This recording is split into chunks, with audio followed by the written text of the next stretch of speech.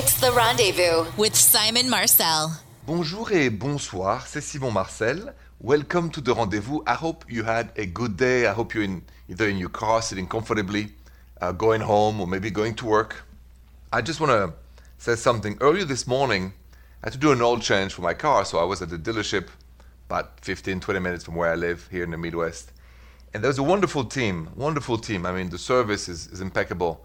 But one thing struck me over there was the silence. You know, the times are so hard. There was like no phone ringing. No one was, talking to nobody. They were very polite, very efficient, great dealership, but really working in such a silence, and no one is calling you. No one is coming in. Wow. It was an interesting moment to observe in this crazy world. Anyway, I said that because we talked about car, and I just thought about this. But now let's go back to the main core of the rendezvous, your relationships. Call me 855-905-8255.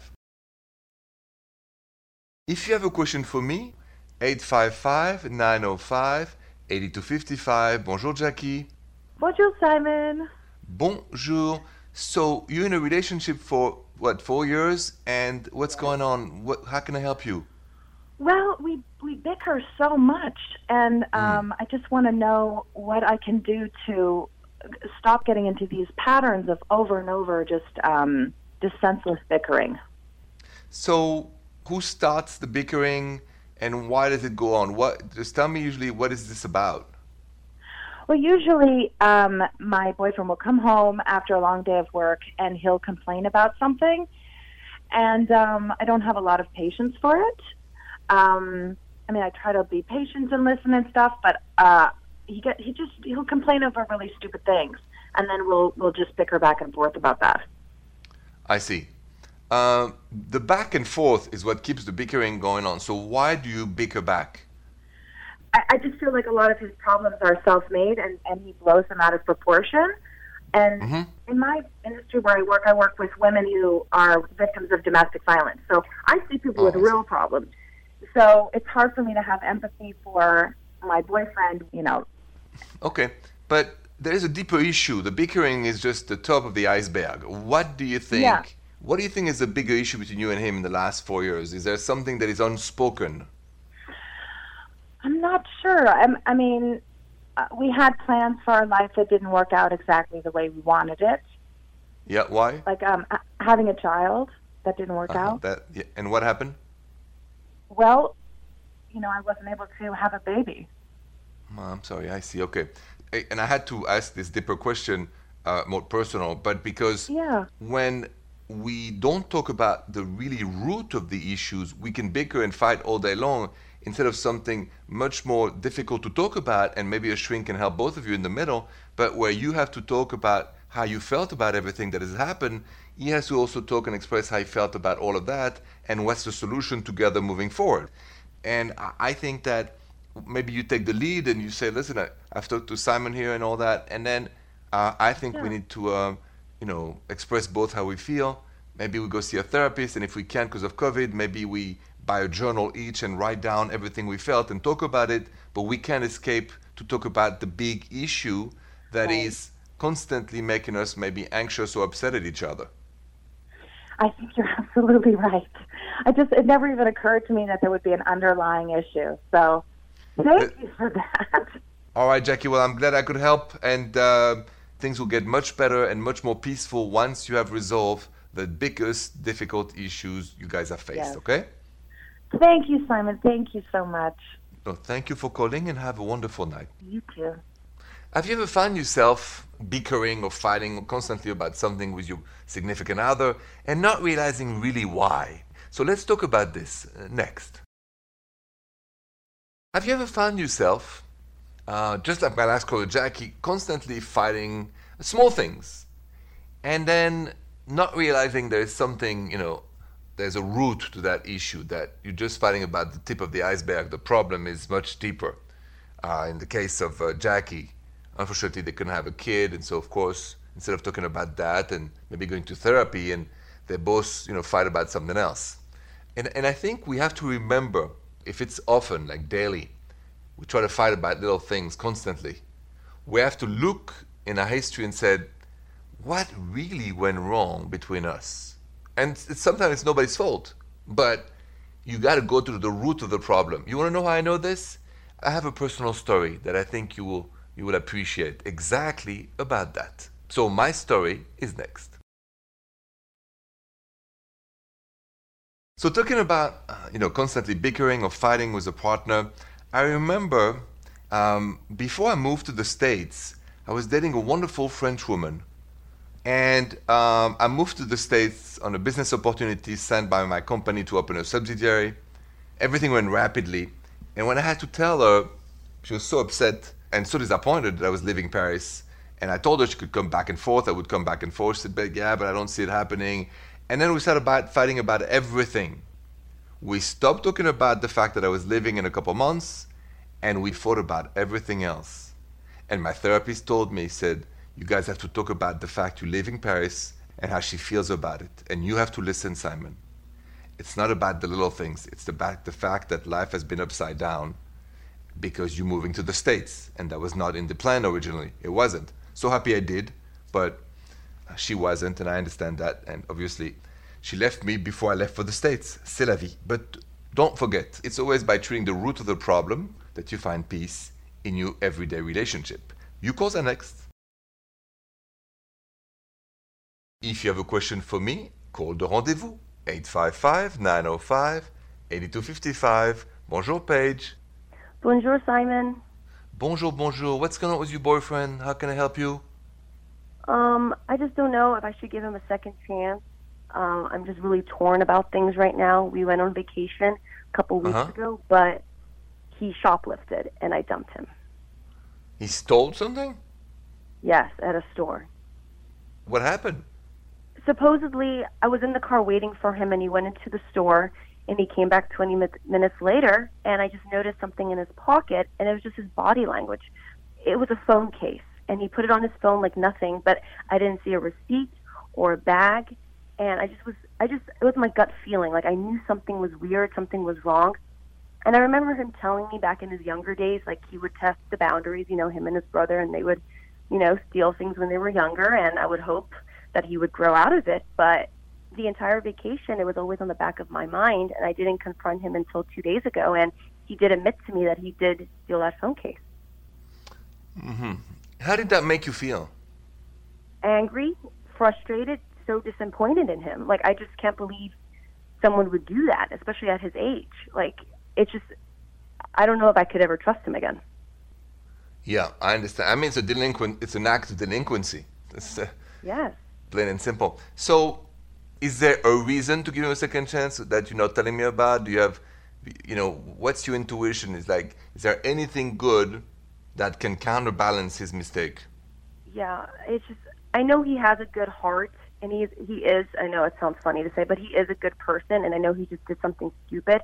It just sucks because we've spent a year together, and, just finding out now that he's willing to do this with no problem. It's just hard. It's just hard because, I was planning a future with him, and he just decided to do that, and I just can't get over that. It's just his character, his morals, it doesn't align with mine.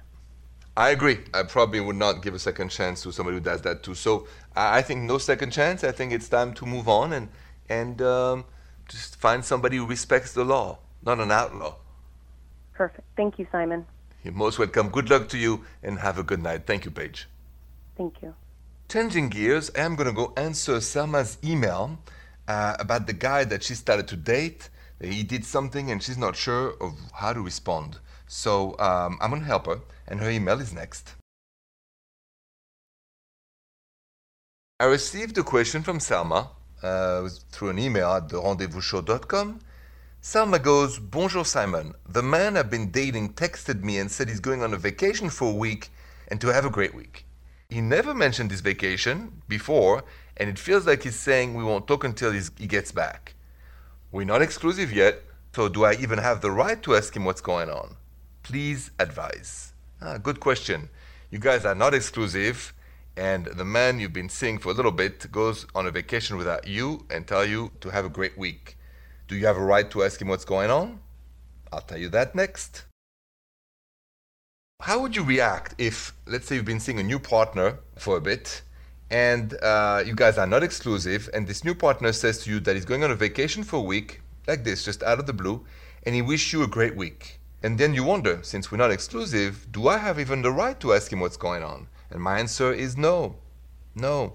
Until you are exclusive, and you have both defined the relationship as exclusive, you have no right on your partner, plain and simple. That's the rule of the land. It's not like this in France, but here it is. So it's not against you. It shows where you are. This man is not, ready to commit to you, and he's doing his own thing. But that's fine, and I think maybe it gives you an opportunity to meet somebody else or get to know somebody else too while he's away. But you shouldn't ask him what's going on. That's my advice. You calls are next. Bonjour, Chloé. Bonjour, Simon. Bonjour. So what's going on with the guy you've been dating? What's the issue? How can I help?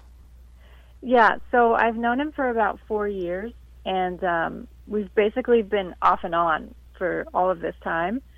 And it started off like as good as it could possibly get, like amazing chemistry. He told me he loved me. I told him I loved him. And then a couple months into that, he said he didn't want to talk anymore or even be friends. But then a few months after that, he reached out again, and he kept saying that like the only reason why he said that was because it was just too perfect, and he got scared. So I believed him, and then he just still won't commit. Like, it's been off and on for 3 years, and so I just don't know what to do anymore or what to think about it. Okay.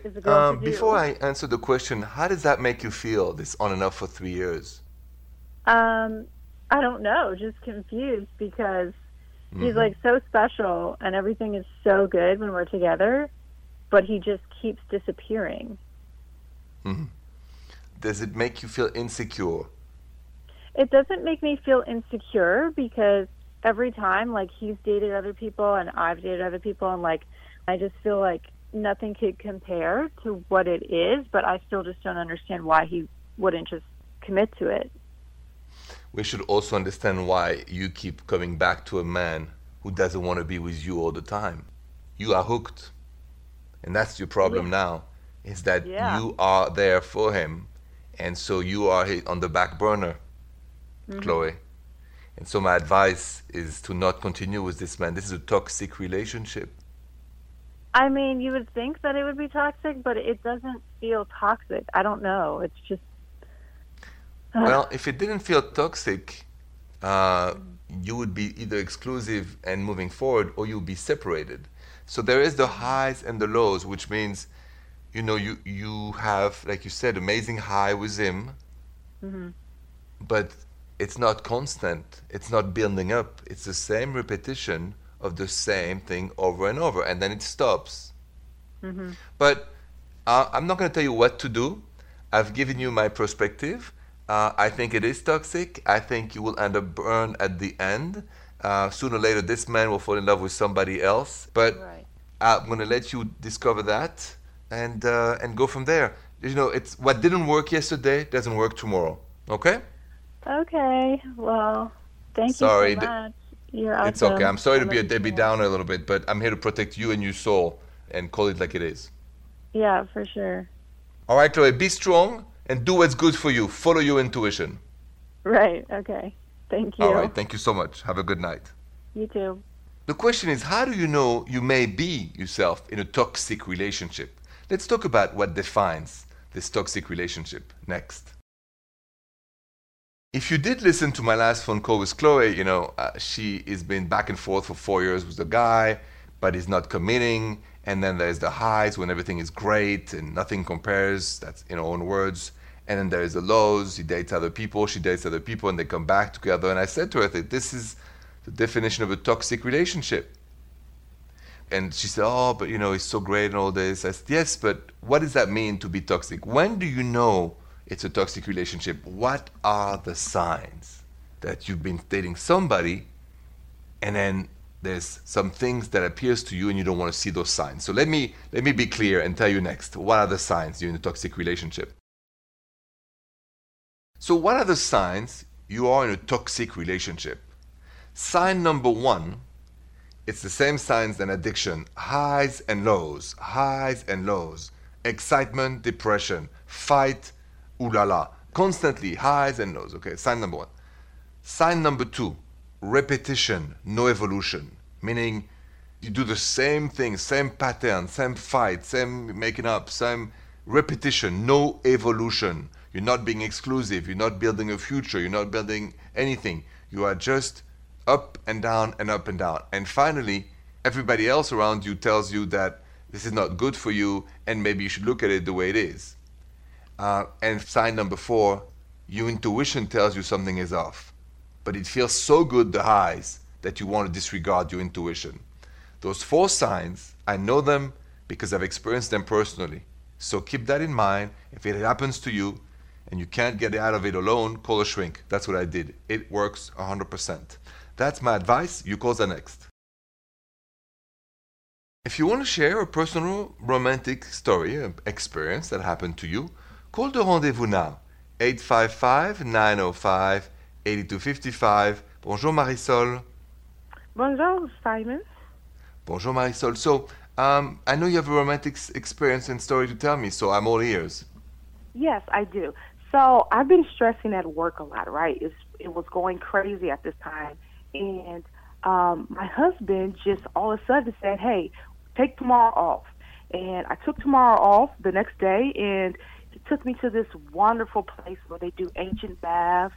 And, you know, it was beautiful. The place inside, the decor was wonderful. We had full body massages. It was just beautiful, Simon.